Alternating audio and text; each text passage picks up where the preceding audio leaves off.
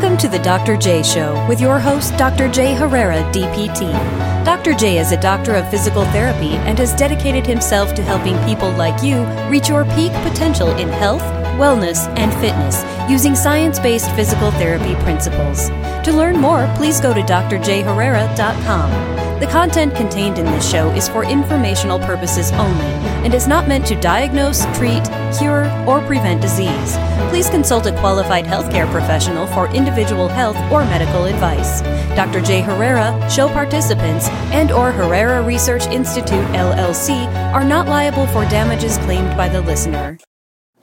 Hello and welcome to today's podcast. Today we're going to be talking about the all-important and exciting topic of the muscle-fascia relationship. In clinical terms in the industry, we refer to it as myofascial.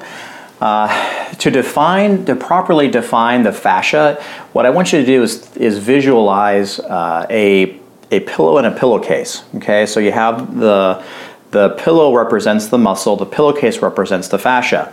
So you could think about, since you're covered from head to toe with muscle structure, you have fascia that surrounds the muscle bellies as well as the general surface area underneath your skin and your subcutaneous fat.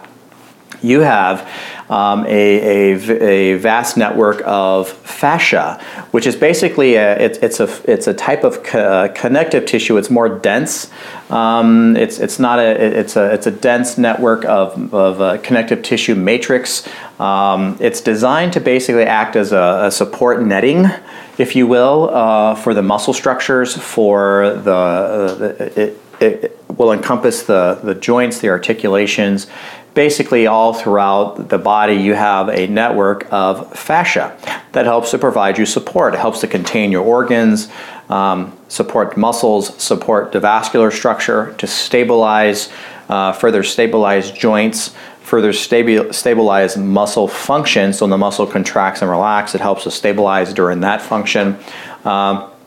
And it basically helps to provide internal pressure to your body, your organs, so you have healthy blood flow, healthy oxygenation, so healthy circulation to your tissues for daily movement and such. So fascia, the structure of fascia to your body is extremely important. It helps give you that posture so you're able to stand up straight. It helps to give you the reinforcement so you can function and move safely, provide strength. Tensile strength, so you can withstand and lift things and withstand postural stress and strain.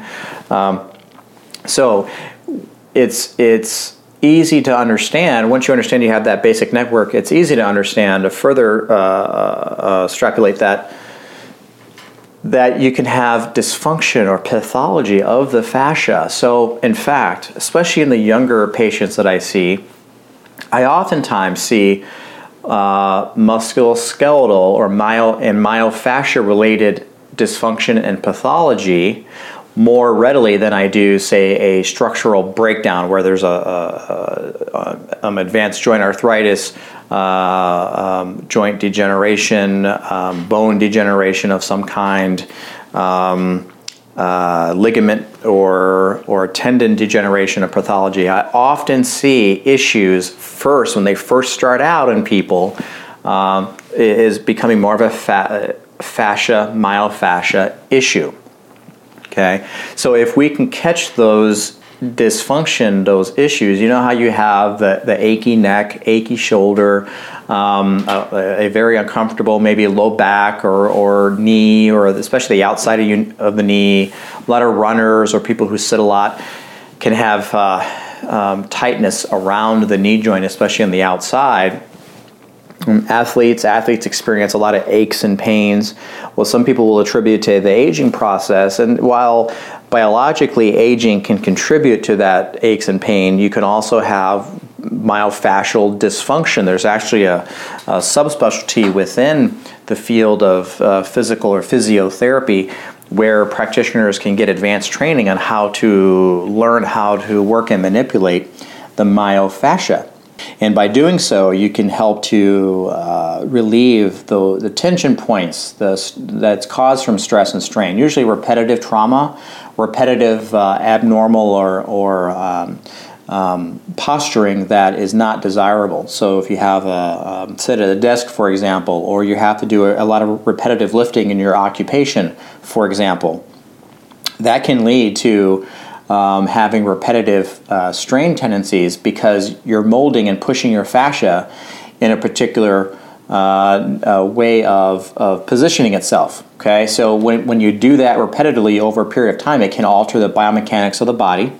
And when you alter the biomechanics of the body excessively for a prolonged period of time, it can add to excessive wear and tear on that body, maybe a particular joint. So you'll see it around your cervical spine, your neck spine, or your low back spine, your lumbar spine, your shoulder joint, your knee joint. You usually see fascial problems showing up around a joint because it causes a dysfunction of that joint, causing inflammation within that joint potentially, and the joint's biomechanics are then altered, and that can lead to pain because it's becoming stressed and strained. Is it necessarily a particular, did the problem originate with the joint itself? A lot of times, no. A lot of times it's the surrounding fascia that becomes tight or restricted that will impede the function of that correlating joint.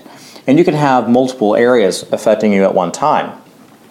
So I see this a lot in middle-aged and seniors where basically these patterns of dysfunction have been left unattended for so long or maybe that they're undiagnosed and they're gone on for so long, and now they start causing that early onset of arthritis, where because of that dysfunction, the joint dysfunction, has been left unmanaged for so long, the biomechanics are altered, and it can cause early wear and tear of a joint.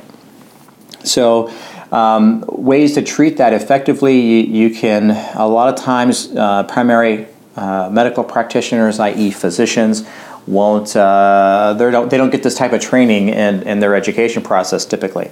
Chiropractors may have some knowledge in it and may want to provide treatment on it. However, probably the number one practitioner of myofascial management, because I know because you get it in the formal education, as well as you can go on and become specialized providers and practitioners within myofascial, is going to be your physical or physiotherapist. So if you are suspecting that you may have an issue, by all means talk about it with your primary care physician, and maybe ask them about seeing a physical therapist and seeing if you feel that the two of you can maybe go to a physical therapist for an assessment, an evaluation, to see if indeed myofascial condition may be involved, myofascial pathology.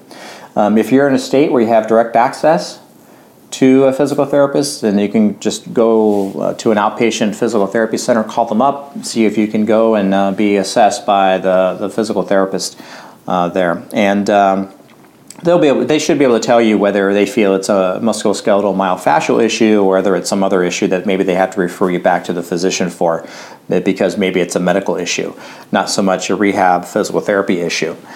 So that would be the primary best way to go, and then once you have that determined, make sure it's nothing medically. You don't have cancer, or you don't have an autoimmune dysfunction, fibromyalgia, things like that, which can look similar to a myofascial issue, or even cause a myofascial problem, with the underlying problem being some kind of cellular disease process.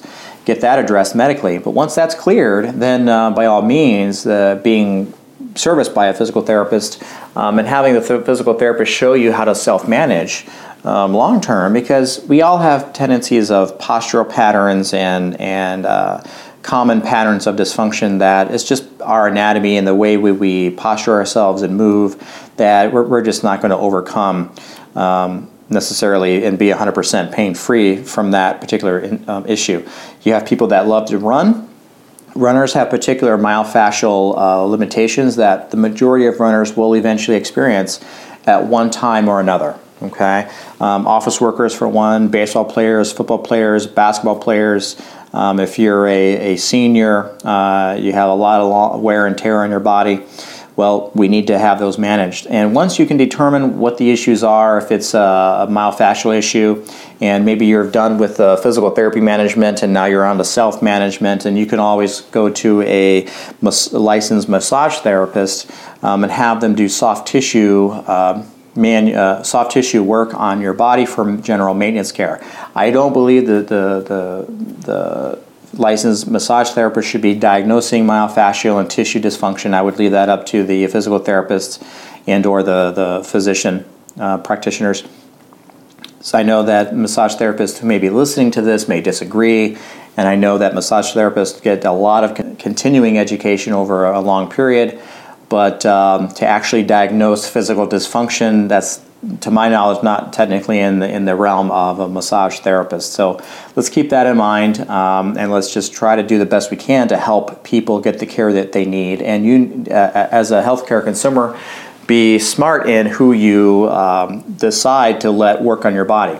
And it's okay to question what that individual's education background and training background is, and you have a right to determine where you want to go. So if it's a myofascial issue, then you know that you have hope. There are tremendously skilled practitioners out there that can help you with a myofascial dysfunction.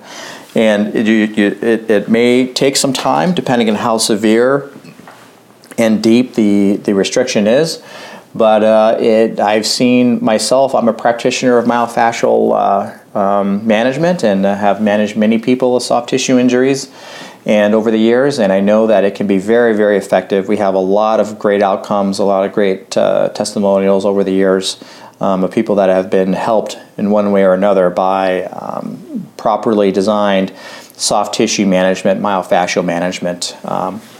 Thank you so much for listening to this podcast. I really appreciate your support. And if you have any questions or feedback or comments, please go to drjherrera.com, and you can reach out to us that way if you like. And I thank you for your time. For more free articles, audios, and videos, please go to www.drjherrera.com. That's drjayherrera.com. This is Dr. Jay Herrera thanking you for listening to today's podcast, and I'm wishing you healthy, pain-free living.